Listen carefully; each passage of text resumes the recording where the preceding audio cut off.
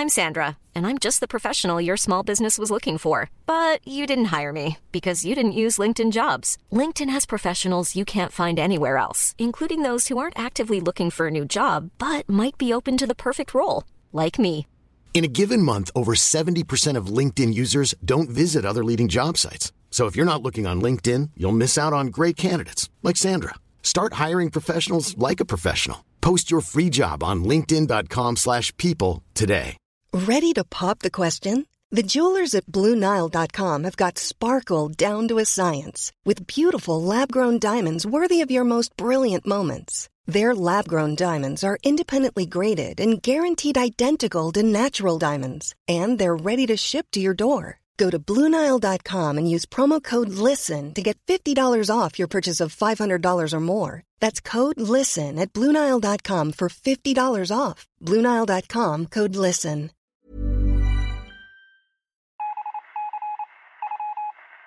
You're listening to Achten Millwall.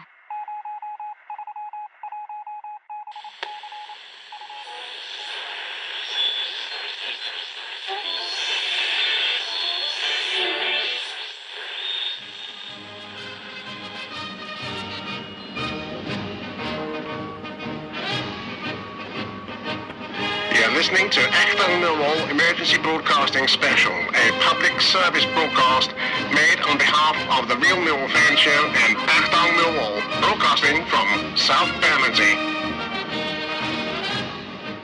Good afternoon, good morning, good evening, wherever you are. Welcome to the world-famous Achten Millwall. Delighted to have you with us. Hope you're safe, hope you're healthy, hope you are well. My name is Aaron Paul. Joining me this afternoon to look back at another career of a fabulous Lions player is the podfather himself, Mr. Nick Hart. You're up, pal? I'm fantastic, thank you, Aaron. It's great to have Stuart on the show today. It's wonderful. I'm really looking forward to it. There you go. He's bust my introduction already. Joining us today is a proper Londoner. He's done it already. A proper Londoner. Someone who spent 7 seasons at Millwall.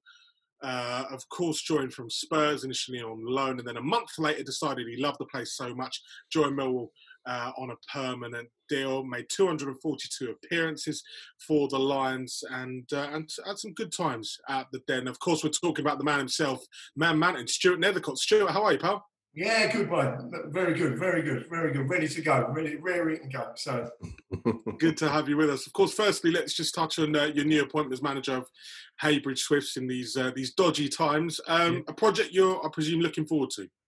Yeah, it was. It comes as a surprise. I went and was assistant manager last year with Carl Dudweed, who the ex-coach used to play. He'd taken over from Julian Dix, who went on to West Brom with Slaven Bilic. It was a surprise really to get the job. I was speaking to him a couple of weeks ago. Was preparing for the new season, whenever that was, and he decided to call it a day after enjoying time with his family and with a young family he's got. He thought after 28 years in football, it's time for him to step away for a year or so. But surprise. I took a little break, week off after the announcement, but now I'm back in full swing and talking to players, current players, and targets as well that we've got for next season as well. So it's all coming ahead at this present time. We're all looking forward to sort of tracking your progress down. I know Nick is Nick's going to be looking forward to coming and watching the game. In fact, I think we'll all pop down. We'll have a little day out and definitely. We've got a new bar set up. We've got a new bar all done. That's what we want. Demolish the old one, put a new one in, and we haven't had the chance to use it yet. So it's all really up and running, and it's got plenty of good beer on the stock. Good. That's what we want. That's what we want. It sounds fantastic, Stuart. Just beginning with your obviously, you started your career at Spurs, spent 7 years there as a pro. I don't know when you joined there as a young boy, but you probably worked with some very, very good defenders in your time there. Yeah, I was lucky. I think if you look back on people's careers, top players, I'm not a top player, but they'd always say when you work with the best pros, you know, coming through the ranks and things like that. We had a great set of pros, you know.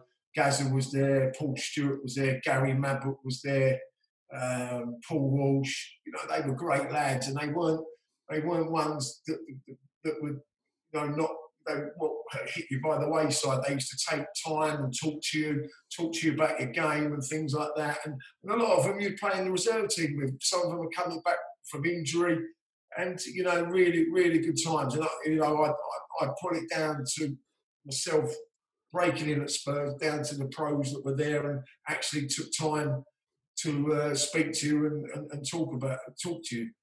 Neil Ruddock was another one, come through the ranks. Obviously, he went off to Liverpool. Steve Sedgley was another one. Gary Mabbutt, Colin Calder was one of the later ones. But yeah, that's a really good centre halves to look at and to work with as well. Well, just one of the things that struck me, Stu, I mean, you touched on some of the great players, some of the great managers you've played under at Tottenham, and obviously, you know, at Millwall. But looking at Spurs, I mean, Terry Venables, Osvaldo Ardiles, and some of the players. I mean, I was interested here that you know, the likes of Gascoigne and Mabbutt and the others would actually engage with as a young player. I guess you were just a kid at the time, you know. Yeah, I was second-year apprentice, and Gazza was going off to Lazio, and he needed game time to prove his fitness and things like that. And we stayed over. We stayed back. All the apprentices stayed back and give him them weeks of game time and things like that. And you know, the fella he was, he went off to the cash point and all give us 50 quid each. You know what I mean? And that was more than what we got a week ourselves. So he was top class, as they all were. They were top class pros, and you know, I owe a lot to them, to be fair. I mean, Venables will go on to the Euro 1996 tournament with his reputation. How did you find him as a manager? I mean, he always strikes me as a top coach. You know, Barcelona in his time. Yeah, he was ahead of his time. You know what I mean? I think he was probably one of the first managers that had that number 10 role, and Teddy was the one that sort of played that position for Spurs. Went on to do it for England, and it just showed in that Euro 96 with Shearer and Sheringham how good that formation was. And a lot of teams couldn't play against it. You know, they struggled to play against it. And, it worked marvellous for England and for Spurs. So we had Nicky Barmby as well in that sort of position. So it was, he was ahead of his time. You know, he trusted the youth. He went into youth. And it was just a sad day, really, that he felt he had to compete with Alan Sugar to try and run the club.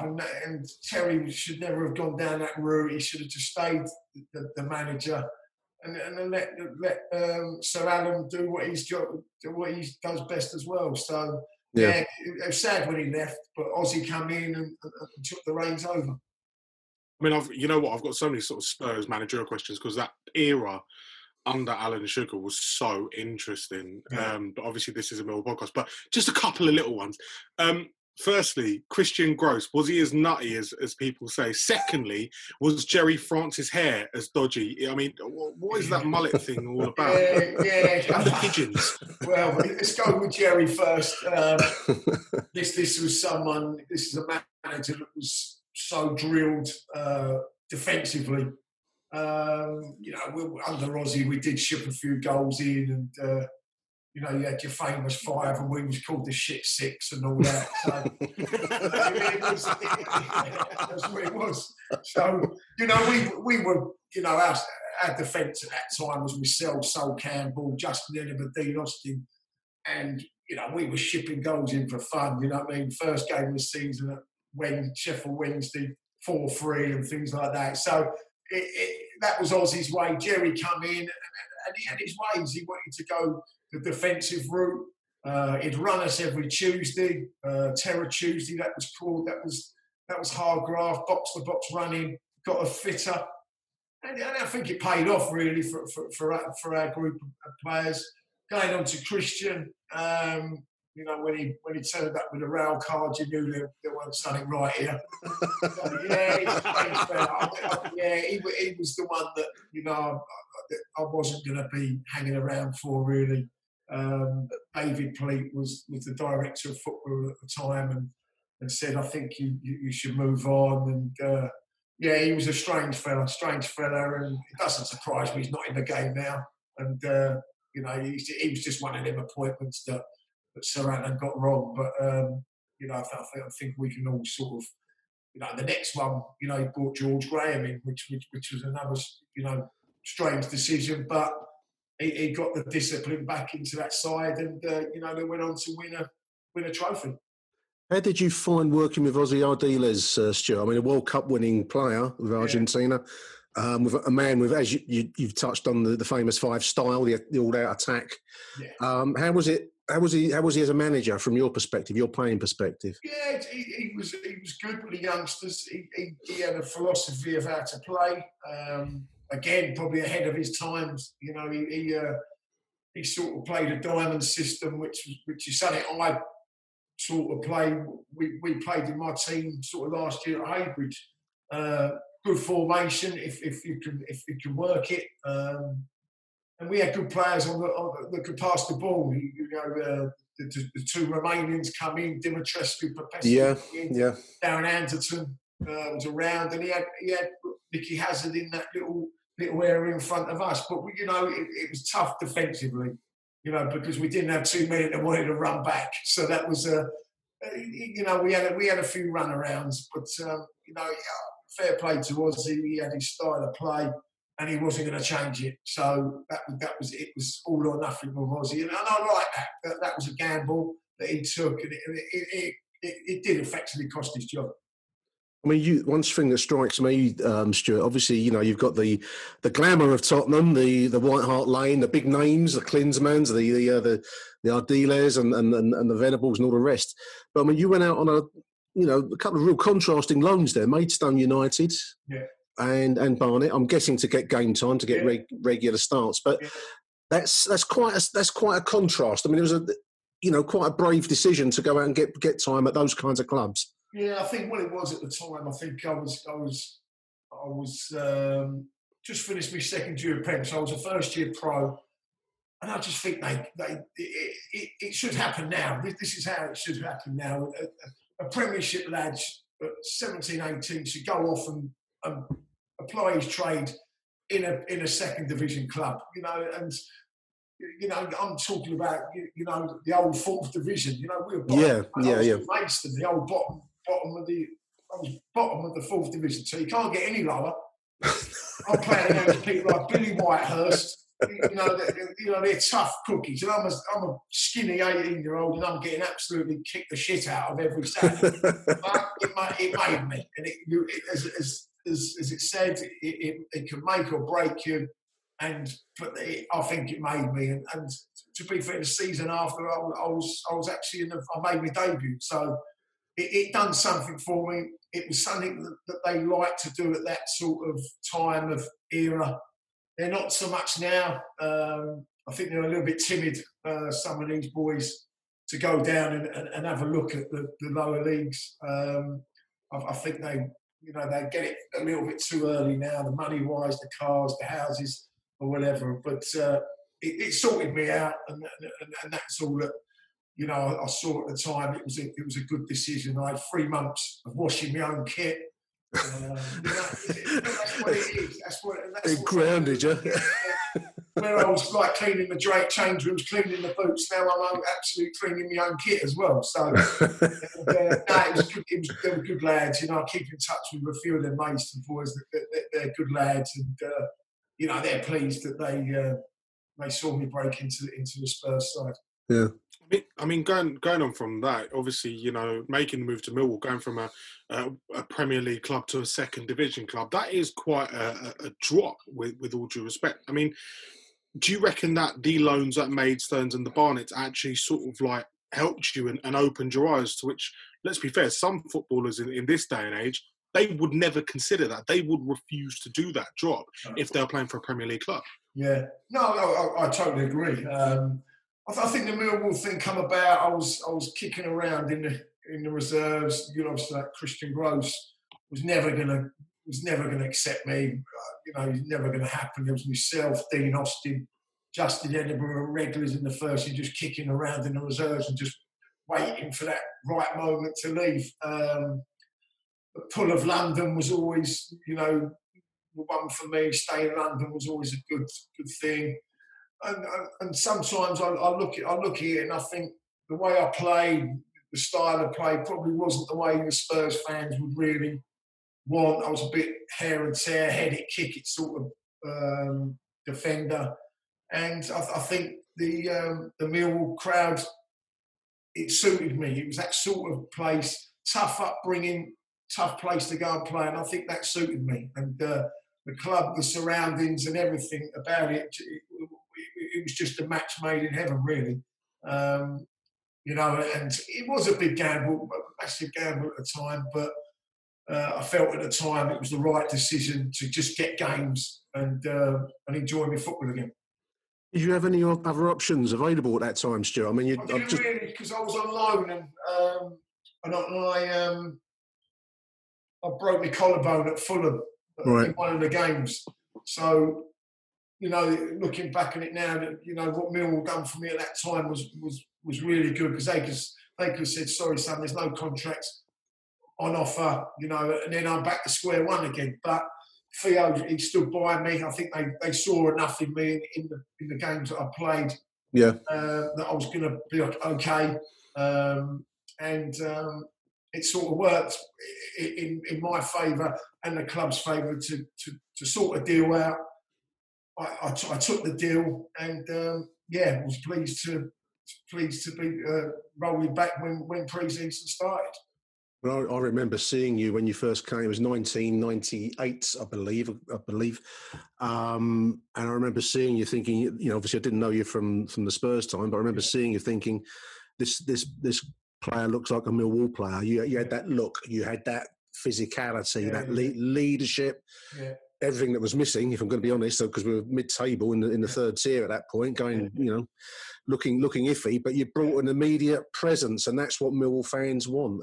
It was looking at it, you know, when you retire and things like that. The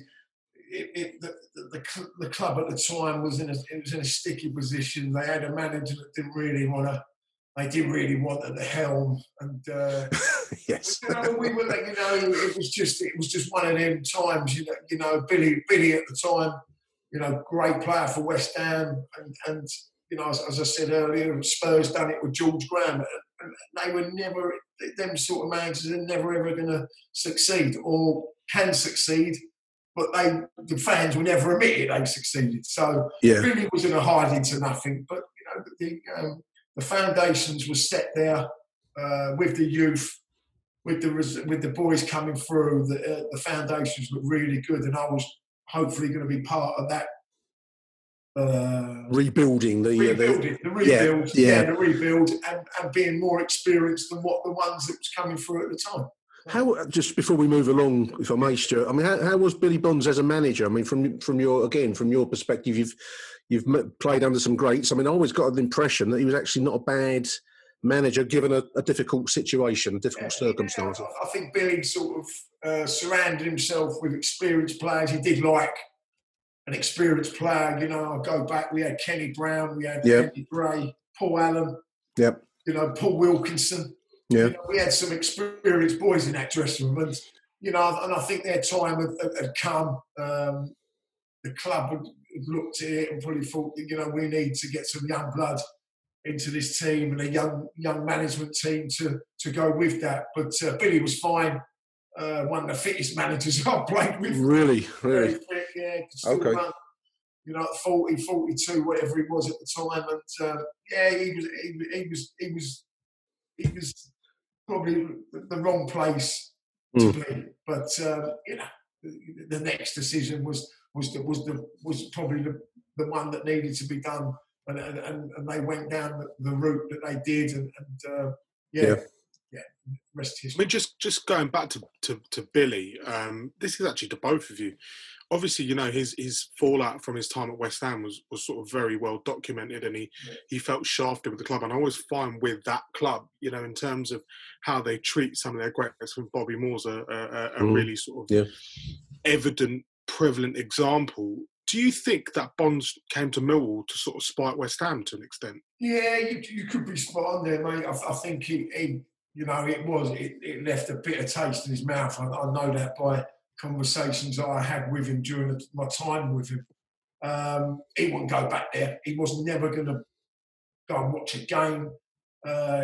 His mother had a season ticket there as well. I think she refused to go as well. So what happened there was quite, you know, whatever happened there with him and Harry, you know, it's all under the carpet now. But I think it hurt him. And you're probably right in your way to say, you know, he come to us to spite them, and you're probably spot on there. And but he lived in Kent.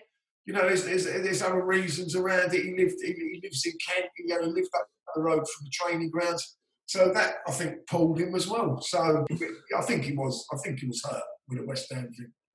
I mean, from the Millwall perspective, I always. My own view is that he was harshly judged because of his West Ham connections.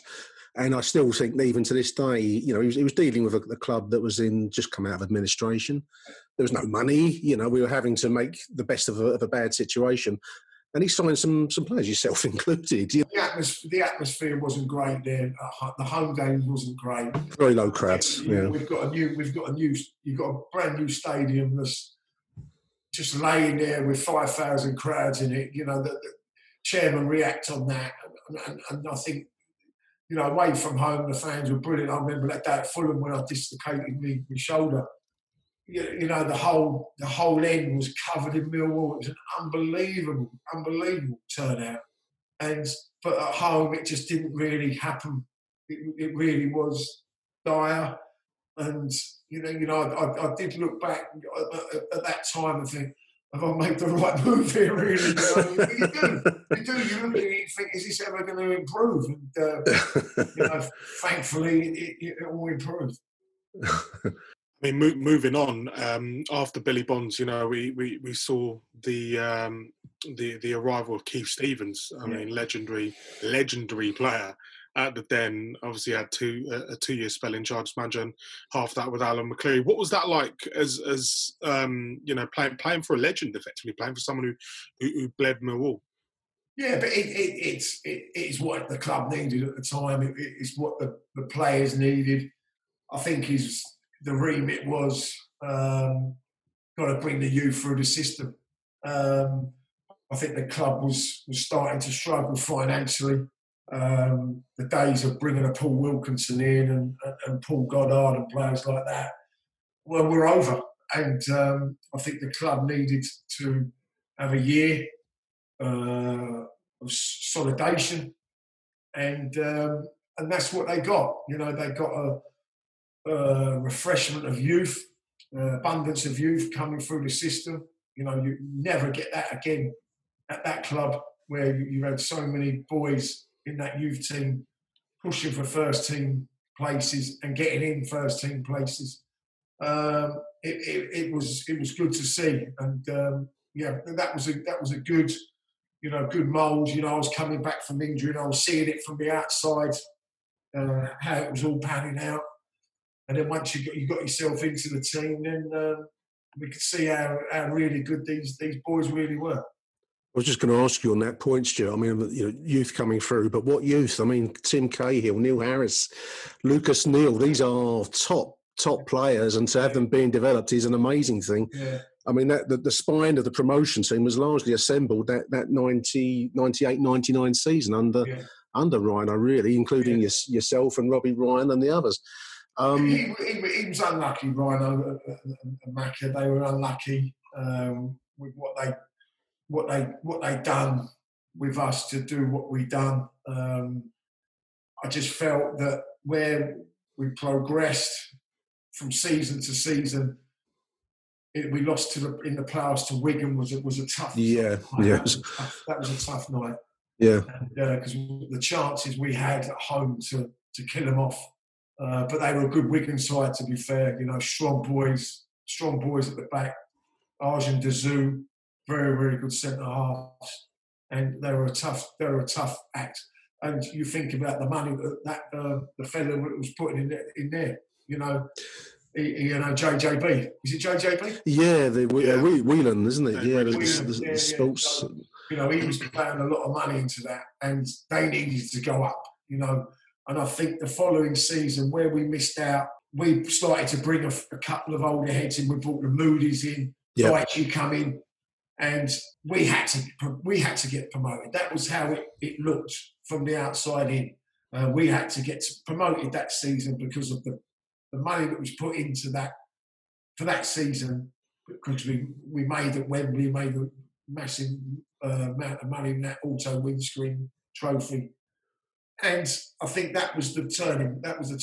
And we didn't start off well that season. We had a couple of good results, and then you could see results dipping, and that was when they decided that the two should go. Yeah, I mean, that was obviously a difficult situation. I think in retrospect, it was the right decision because looking back, crystal clear hindsight. I just want to ask your opinion, really. I mean, the kind of Neil Harris of this era was on fire as a finisher, as a player. For me, in my time, I've been at Mill a long time, the best striker, apart from maybe only Teddy Sheringham, can top him. You know, how far would you think he would have gone but for the illness? You know, I know that might be a difficult question, but it must play on his mind as well. But how far do you think he could have gone? I think we had the great season of the promotion, and obviously, you know, talk was about if players were going to stay, was going to go, but we was all under contract, and we all had everything planned out for the next season. And then you get the news in the summer, your top goal scorer has been diagnosed with cancer. Yeah, cancer, and that's tough. You know, as a group of boys, we were very, very close, and that is a tough call. And then you're thinking about him, and then you're thinking, shit, fucking hell, where's the goals going to come next year? Yeah, you know. But it must come into his mind, you know. But he'd come to us. He was a chubby non-league. Typical non-league player. But what he had, you know, when they got himself fit, when they got him back, he was in full-time training and things like that. You know, then you could see what a player he was. You know, he was one of them players I didn't really enjoy marking. He was too wriggly for me, and you know, he was tough to mark. But I think he could have gone. He could have gone higher. I agree. Yeah, I just think it was the next progression, and probably when he sees the boys like Cahill, Reid, Eiffel, Lucas Neal, you know, all going off and doing their bits in the Prem, it must sort of come to him and think, you know, I wish I've had my time. Well, it's a measure of that squad there, Stuart, that, you know, you've got the likes of Harris and Stephen Reid, Tim Cahill, Paul Eiffel, all of whom went on to, you know, to greater things, so to speak. Yeah. That was an amazing squad. When you look at that side, that classic 2000, 2001 championship winning team, what an amazing side to have played in. Yeah. It was made easy, and you know, defensively we were solid, and you know, with Big Tone behind us, you know, the team never changed much. And I think that was where the good thing about it. You know, you looked at it and thought Lawrence, never got Dyche, Ryan, Eiffel, Reid, Livermore, Cahill, Harris, Sadler, Claridge towards the end. But you know, you could ring that off, you know, and then you had your backups. You had your Joe Dolans, you know, excellent backup. You know, become a first team regular. You know, he could have played 300 games if he hadn't had these bad injuries. You know, there was some good backup players, and you know, it was a heck of a squad, and you know, we thoroughly enjoyed that season, and all went off together on holiday, enjoyed ourselves, and then we knew the hard work was going to begin when we got back. Well, you mentioned Sean Dyche there, Stuart. I mean, at the time, he's got on to great things in management in the very top levels now. And did it? It always intrigues me. I mean, you've played alongside him and other players. I mean, does it strike you at the time that this bloke has got the potential to manage, or how does it feel at the time? Would you have said he's a possible manager of the future at that point? Yeah, I think if you look around dressing rooms and things like that. When you come out of playing and things like that, and you get asked these questions, I think he was one. I think he was definitely one you would have took. Harris, not a chance. That was never going to happen. That was just a ticking time bomb. But no, I didn't see it happening. I just did not see that happening. But fair play to him. He went off. He'd done all his badges, learned the game. And I think he was actually doing it when he was playing as well. So he learnt the game, and it helps when you're playing and you're doing them badges because you see the manager's aspect on things, and your roles reverse sort of thing. So yeah, I was surprised in that one. Matty Lawrence, I may have gone into that, but I think he's more media. Yeah, very clever boy, brainy boy, degrees. But other than that, no, there wasn't many I could say. Okay. Yeah, especially in Tenerife at 4 a.m. So. just building off the back of that, and looking at the chat that we had with Steve Claridge the other week. Yeah. I mean, when Dave Tuttle got given the Millwall manager's job, you must have just sat there and thought, "Shit, what's going on here?" Well, I wasn't at the club at the time, so it was a shock. Again, it was just, I thought it was becoming a comedy club. That was a strange one. But didn't Steve take over for a while? About 3 or 4 weeks, I think. Yeah, that's right. He took over, didn't he? Yeah, so it was a funny old time. Tuttle was a shock for me in the West, staying up or looking down on it. Oh, I tell you that much, Stuart. I don't know where the club was going with that one. I really didn't understand that. I was with Tuts at Spurs, and I didn't get where the club was going with that. I think that was strange times at the club then, and that was the disappointing things. I think the boys. We felt we got the club into a good position into the Championship, and it just felt like all that effort had just been tossed away by people's decisions to bring people in, and the success of the FA Cup and going into Europe, and then after that you got a relegation, which was it was sad times. That's sad times really, and there was a lot of terrible stuff going on with the chairman at the time, and it wasn't a good place to be. I mean, looking at it though, after the promotion with Mark McGee, you go into the Championship, narrowly miss out on the First Division players, and obviously, the season after that, you finished 9th. Looking at those players, Tim Cahill's, you look at obviously Neil Harris, the Beckham, Darren Ward, you had Dion Dublin in there for a bit, Kevin Davidson on loan, Claridge just firing goals. Did that squad underachieve? I think a promoted winning side and being champions, I think you're on a crest of a wave from that. So that gets you through probably half the season.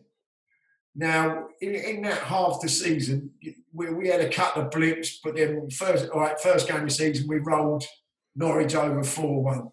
And then obviously we had a couple of sloppy defeats, and Man City, I think, come to the den, and we got beat by them.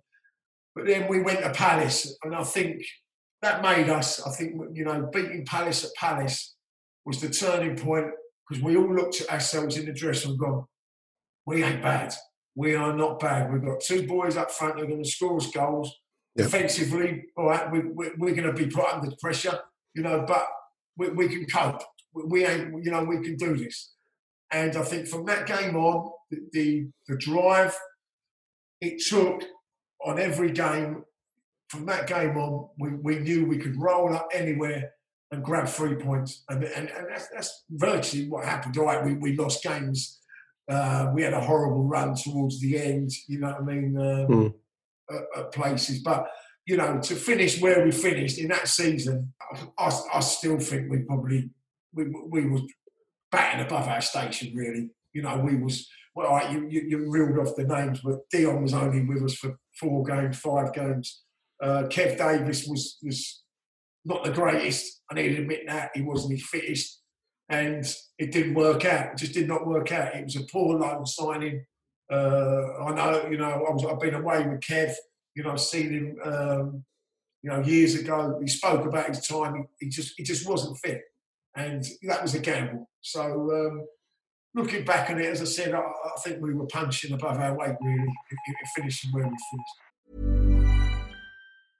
This is Paige, the co-host of Giggly Squad, and I want to tell you about a company that I've been loving, Olive & June. Olive & June gives you everything that you need for a salon-quality manicure in one box. And if you break it down, it really comes out to $2 a manicure, which is absolutely insane. It's also so easy to get salon-worthy nails at home with Olive & June. The difference between how your nails used to look when you did them yourself and now with the Mani system is a complete game changer. The best thing about Olive & June, too, is it's a quick dry. Dries in about 1 minute, lasts for 5 days, and full coverage in up to 1 to 2 coats. Visit oliveandjune.com/perfectmani20 for 20% off your first system. That's oliveandjune.com/perfectmani20 for 20% off your first system.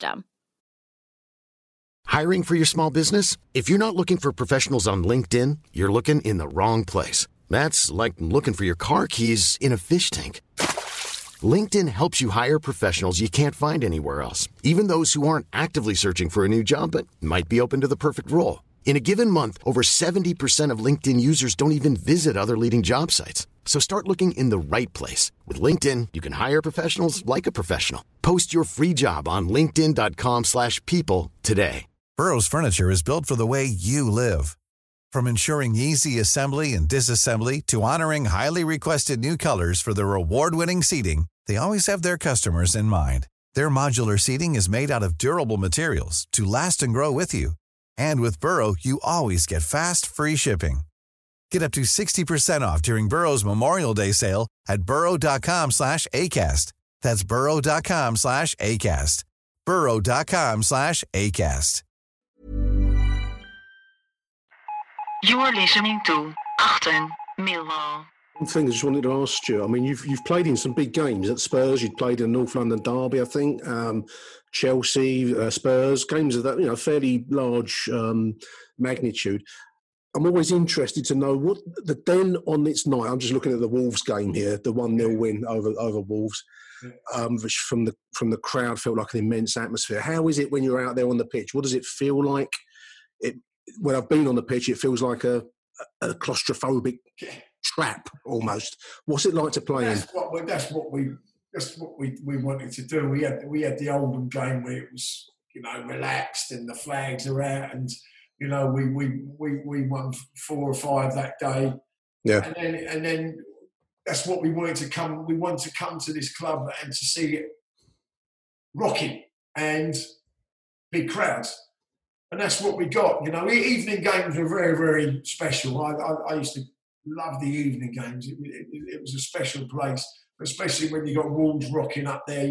I think we had West Brom. Yeah. The Birmingham game comes, which I don't want to talk much about. Good times, and as you say, they are like your 12th man, and and I think if they can see you putting a shift in, and that's all it is. Certain clubs, all they want is for teams to put a decent shift in, and that's what we've done. Every single one of us put a decent shift in, and you get the response of the crowd, and that's what we got. A lot of football is driven on personality. They have to be, up front. We spoke to Claridge the other week. How did you find working with the likes of Theo Pathetis and Mark McGee and maybe our last Steve Claridge? How are these people to deal with on a working basis from the players' side? Mark's been one of the best that I've worked with, to be quite honest with you. His management skills were totally spot on. Really, really decent fella. Yeah. He had the backing of late Ray Harford and Steve Gritt at the time.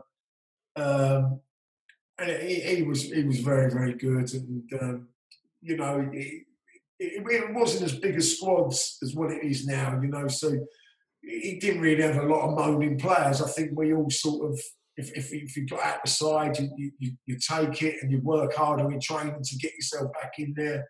There was a definitely push. There was an edge to our training. You know, everybody put a brilliant shift in training. You know, train hard, play hard is always a good motto to have.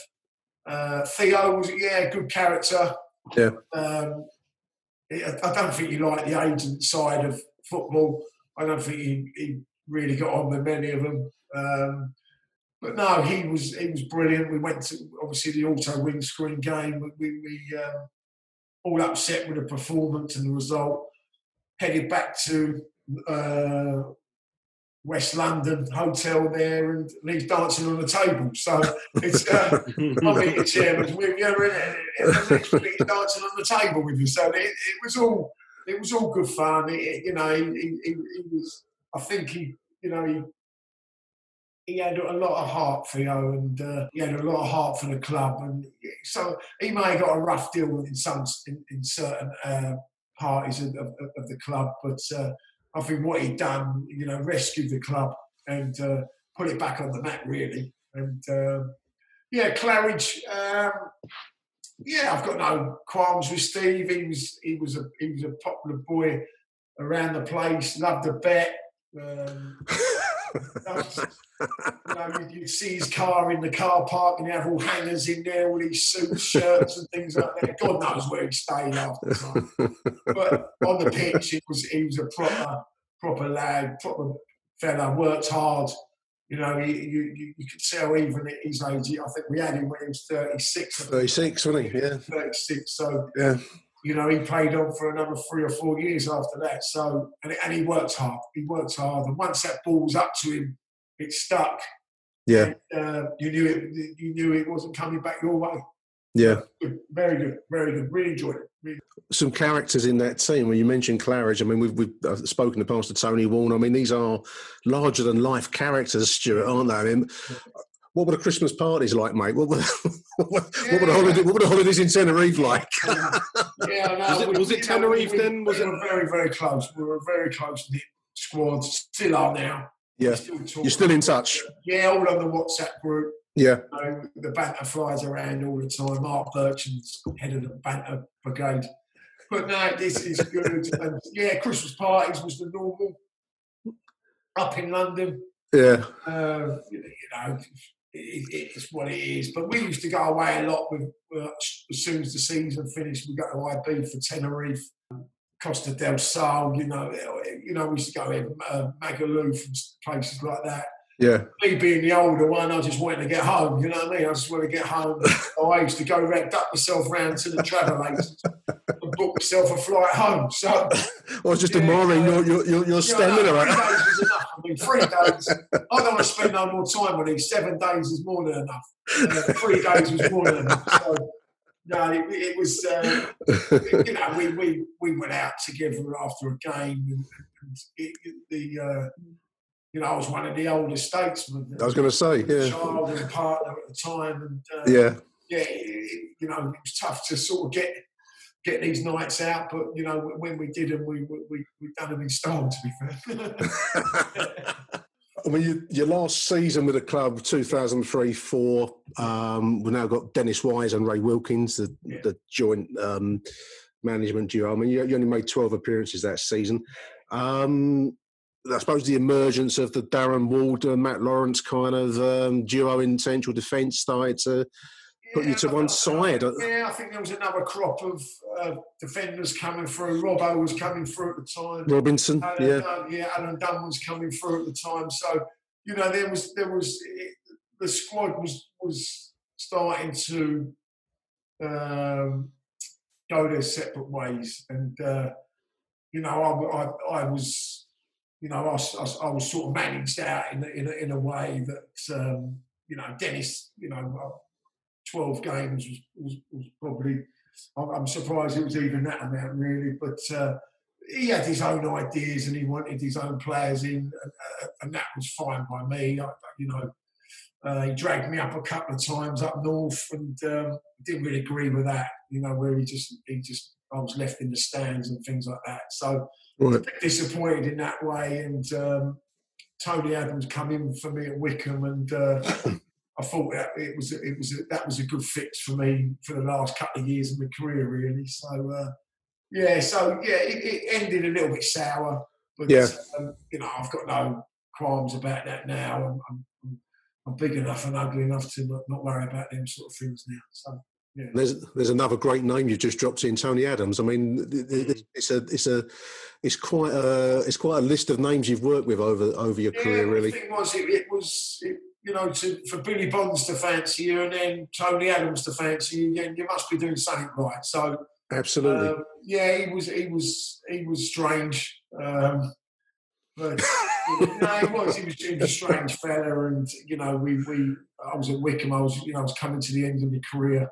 Yeah, and we were sort of the bottom. I think he made. We were looking like we were going down, and we were 3 down. We were 3 down at home to Blackpool, and if this was Millwall, I'm looking back and thinking, fucking hell, we're going to get battered here. But they clapped you off the pitch. I would have been spat out, I would have been kicked out. But that's what it was, the mentality. When you go into the dressing room and you think to yourself, come on, Tone, you see the old Tony Adams. Hairdryer. He's kicking and shitting, you know what I mean? Screaming. But he weren't like that. He changed. And, he wasn't the manager that I thought he would be. We went on another trip, Kidderminster away. This is the following season, and obviously with his alcoholic problems and things like that, it was a big. I was captain at the time. I said to Tony, "Is it all right if we have a couple of beers on the way home? Bring a crate on or something like that." He was like, "No." So I'm thinking to myself, come lads, it's just... Because on the coaches then, you used to have a back bit. And you used to draw the curtains. The way you used to play the cards. I've been on that coach, yeah. Yeah. And now we've got we smuggle a load of old beers on and things like that. We're all having a drink and stuff like that. And all of a sudden, like this, the coach has done a sharp break. And all of a sudden, all these bottles have gone off the table. They're rolling down the front right next to his feet. He's actually controlled one underneath his foot. I was dragged up the next morning, and it was like, oh God, another career-ending moment. But that was it didn't work out for Tony there either. No, he left after about 3 or 4 months. I don't think he'd handled it. I don't think he'd handled the league or the players that he had to work with, and it was sad. It was a sad time, and then John Gorman come in, who I knew really well with the Spurs situation, and then my legs were just going, and I thought I can't really do this full time lark anymore, so I called it a day and went to Woking for 6 months and thoroughly enjoyed my time there. A bit of part-time football, enjoyed it there. Got to the FA Trophy final, and then that was my last game. And you're managing now, Stuart, at Heybridge. We were just speaking before we started doing this recording at Heybridge. Management is. You've mentioned Tony Adams. It didn't work for Tony Adams, and there was a great player. Management is a different thing, isn't it? It's you are separate from the group. You're not one of the boys that goes on the weekenders and all the rest of it. You've picked, what kind of manager are you, would you say? You've worked with some great names. How do you try to approach the game? What's your philosophy of management, so to speak? I think you've got to, you can't go in and all guns blazing. You can't do that now. they're not what they used to be. Players are not what they used to be. Right. But it's still the same way where one needs an arm round and one you can, get into. I still think you need your old school values. You don't really want to manage how the FA want you to manage. You know what I mean? You've got to be your own person. And, we all go in these coaching barrages and they tell you how you should be doing this. And once you come away from there, right, you take a little bit from it, but then you rip up the rule book and you go back to how you think you should do it yourself. Yeah. So you're out there to be shot. It's a tough game. It's a tough game. And, I've people like Daichi Chopper, managing in that sort of environment, fair play to him. It's tough where I am. I'm scrimping around a tenner for a player or something like, finding an extra 20 quid for someone. It's tough. It must be tough for them boys. They're working with millionaires. And this is it, isn't it? It's a different. I was just thinking as you're talking earlier on with your stories. Players of your vintage, you straddle two very different eras. You're just on the cusp of the modern game in a way. Yeah. Where now you've got this millionaire zone, especially at the top level. But you can see both sides of it. You've seen that side and the Heybridge side, so to speak. It is good because you where I am at the moment is, you get your hands dirty and it's tough, you know what I mean? And you're trying to big up your players and you want your players to stay with you and, you put an arm around one and then it's tough. And as you said, with the money situation where we were just on the cusp of that, but the memories we've got, I see it's more than that. But your Timmies, your Stephen Reeds, they went on and cracked it and probably don't have to work again in their life. So that's what it is. They don't have to work again in their lives. But hopefully, we put them on that sort of path to doing that. We was in a successful side. Teams come and watch a successful side. Souness was regularly at our games, and that's where Lucas Neal went, Stephen Reid went, to Blackburn, and it was all because you were in a successful side and you're doing well. Who's your favourite defensive partner across your career, Stuart? Sean's got to be up there. Sean's got to be the one. I think there was something there that you get a grasp for. We didn't have any pace. We wasn't. But we were good. We were good at that. That's what you need. You didn't really need pace in that era. You know what I mean? It was all about competitive edge and the will to win. And he covered me, I covered him, and we had two decent fullbacks alongside us as well, Robbie and Matty. So absolutely. You can't. And obviously Tony behind us as well. It was a successful five, and we played a lot of games together, and won a lot of games together. Yeah. Absolutely. Yeah. Looking at some of our quick fire sort of questions that we go for. Your pre-match meal, I know nutrition's changed over the years, but go on, enlighten us. Chicken and beans for me, mate. Not full English. That's what I was going down the right route. It's all right. I mean, I think we had Tony Cascarino who came out with a crazy one the other week. It was something absolutely revolting. What was in it? Oh, he had ham sandwiches dipped in hot chocolate, which I thought was mental. But I spoke to Brian King the other day, the old 70s goalkeeper, and they would all go and have a full English. But that's the reason I asked you. They'd have a full English before a game. Yeah. If I was at Spurs, it probably would have been a full English because in the early 90s, that's what it was. But as I went on, as you went on, which is strange because you've left an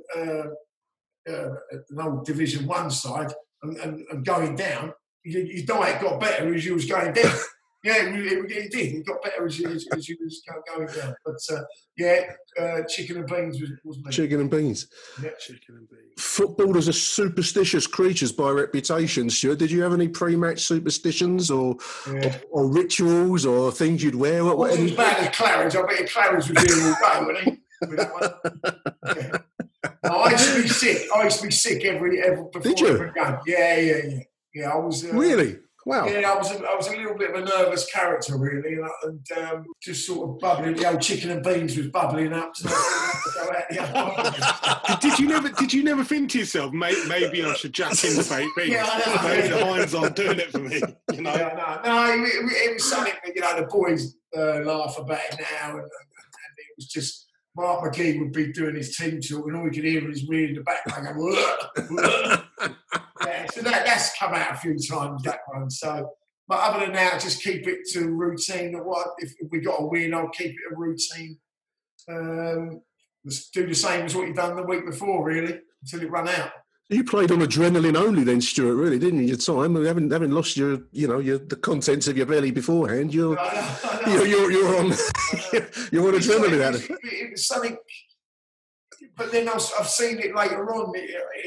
Not in football, but I watched a lot of rugby, and I've seen the Lions tour and things like that. When it's all finished, they do a compilation. And you can hear the same going on in the Lions dressing room. You know what I mean? It's nervous energy, and it needs to come out. And that was what it was. It was that was something that I've done and continue to do. Really.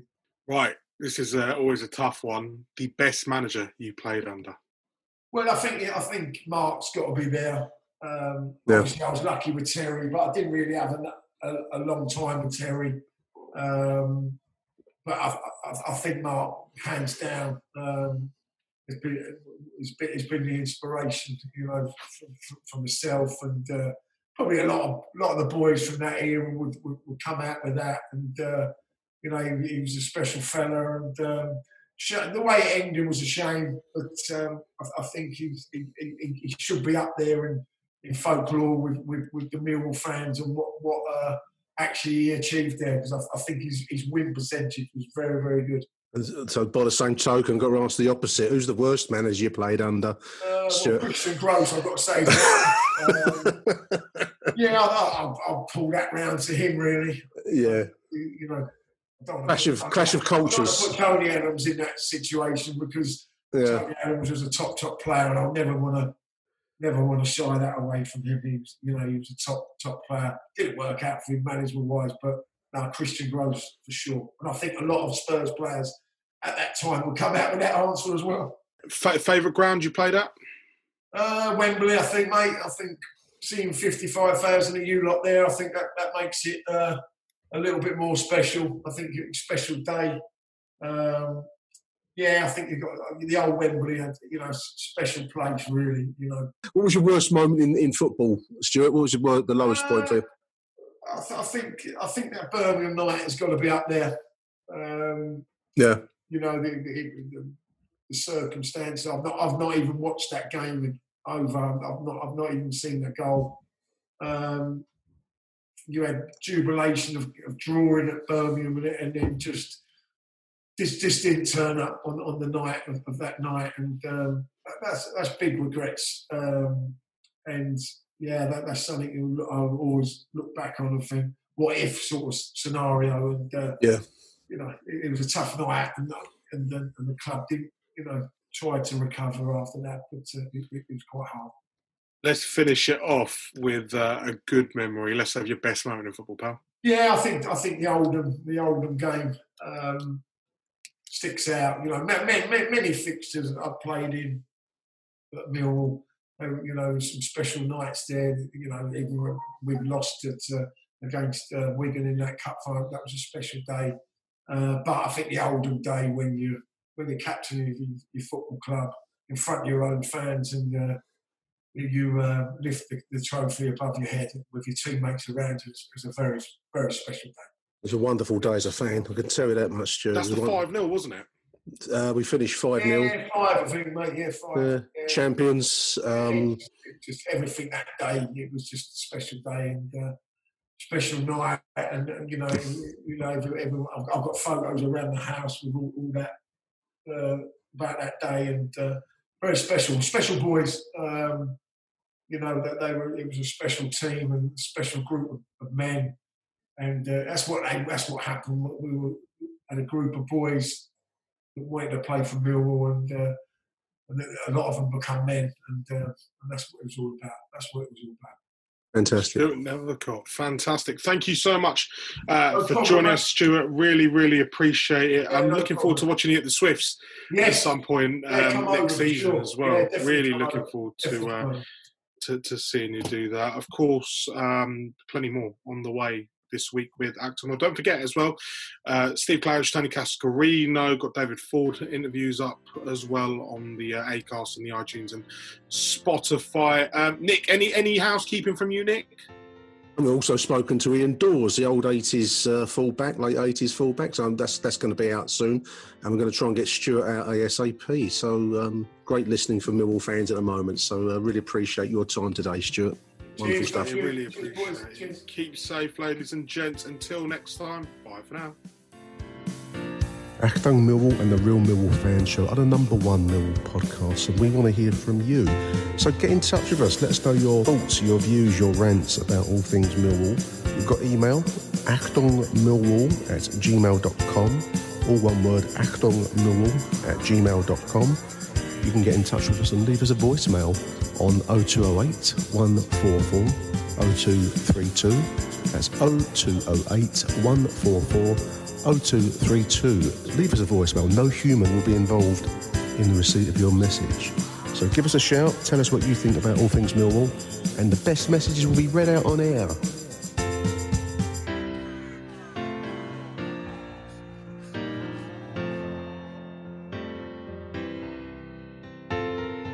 Achtung, Millwall.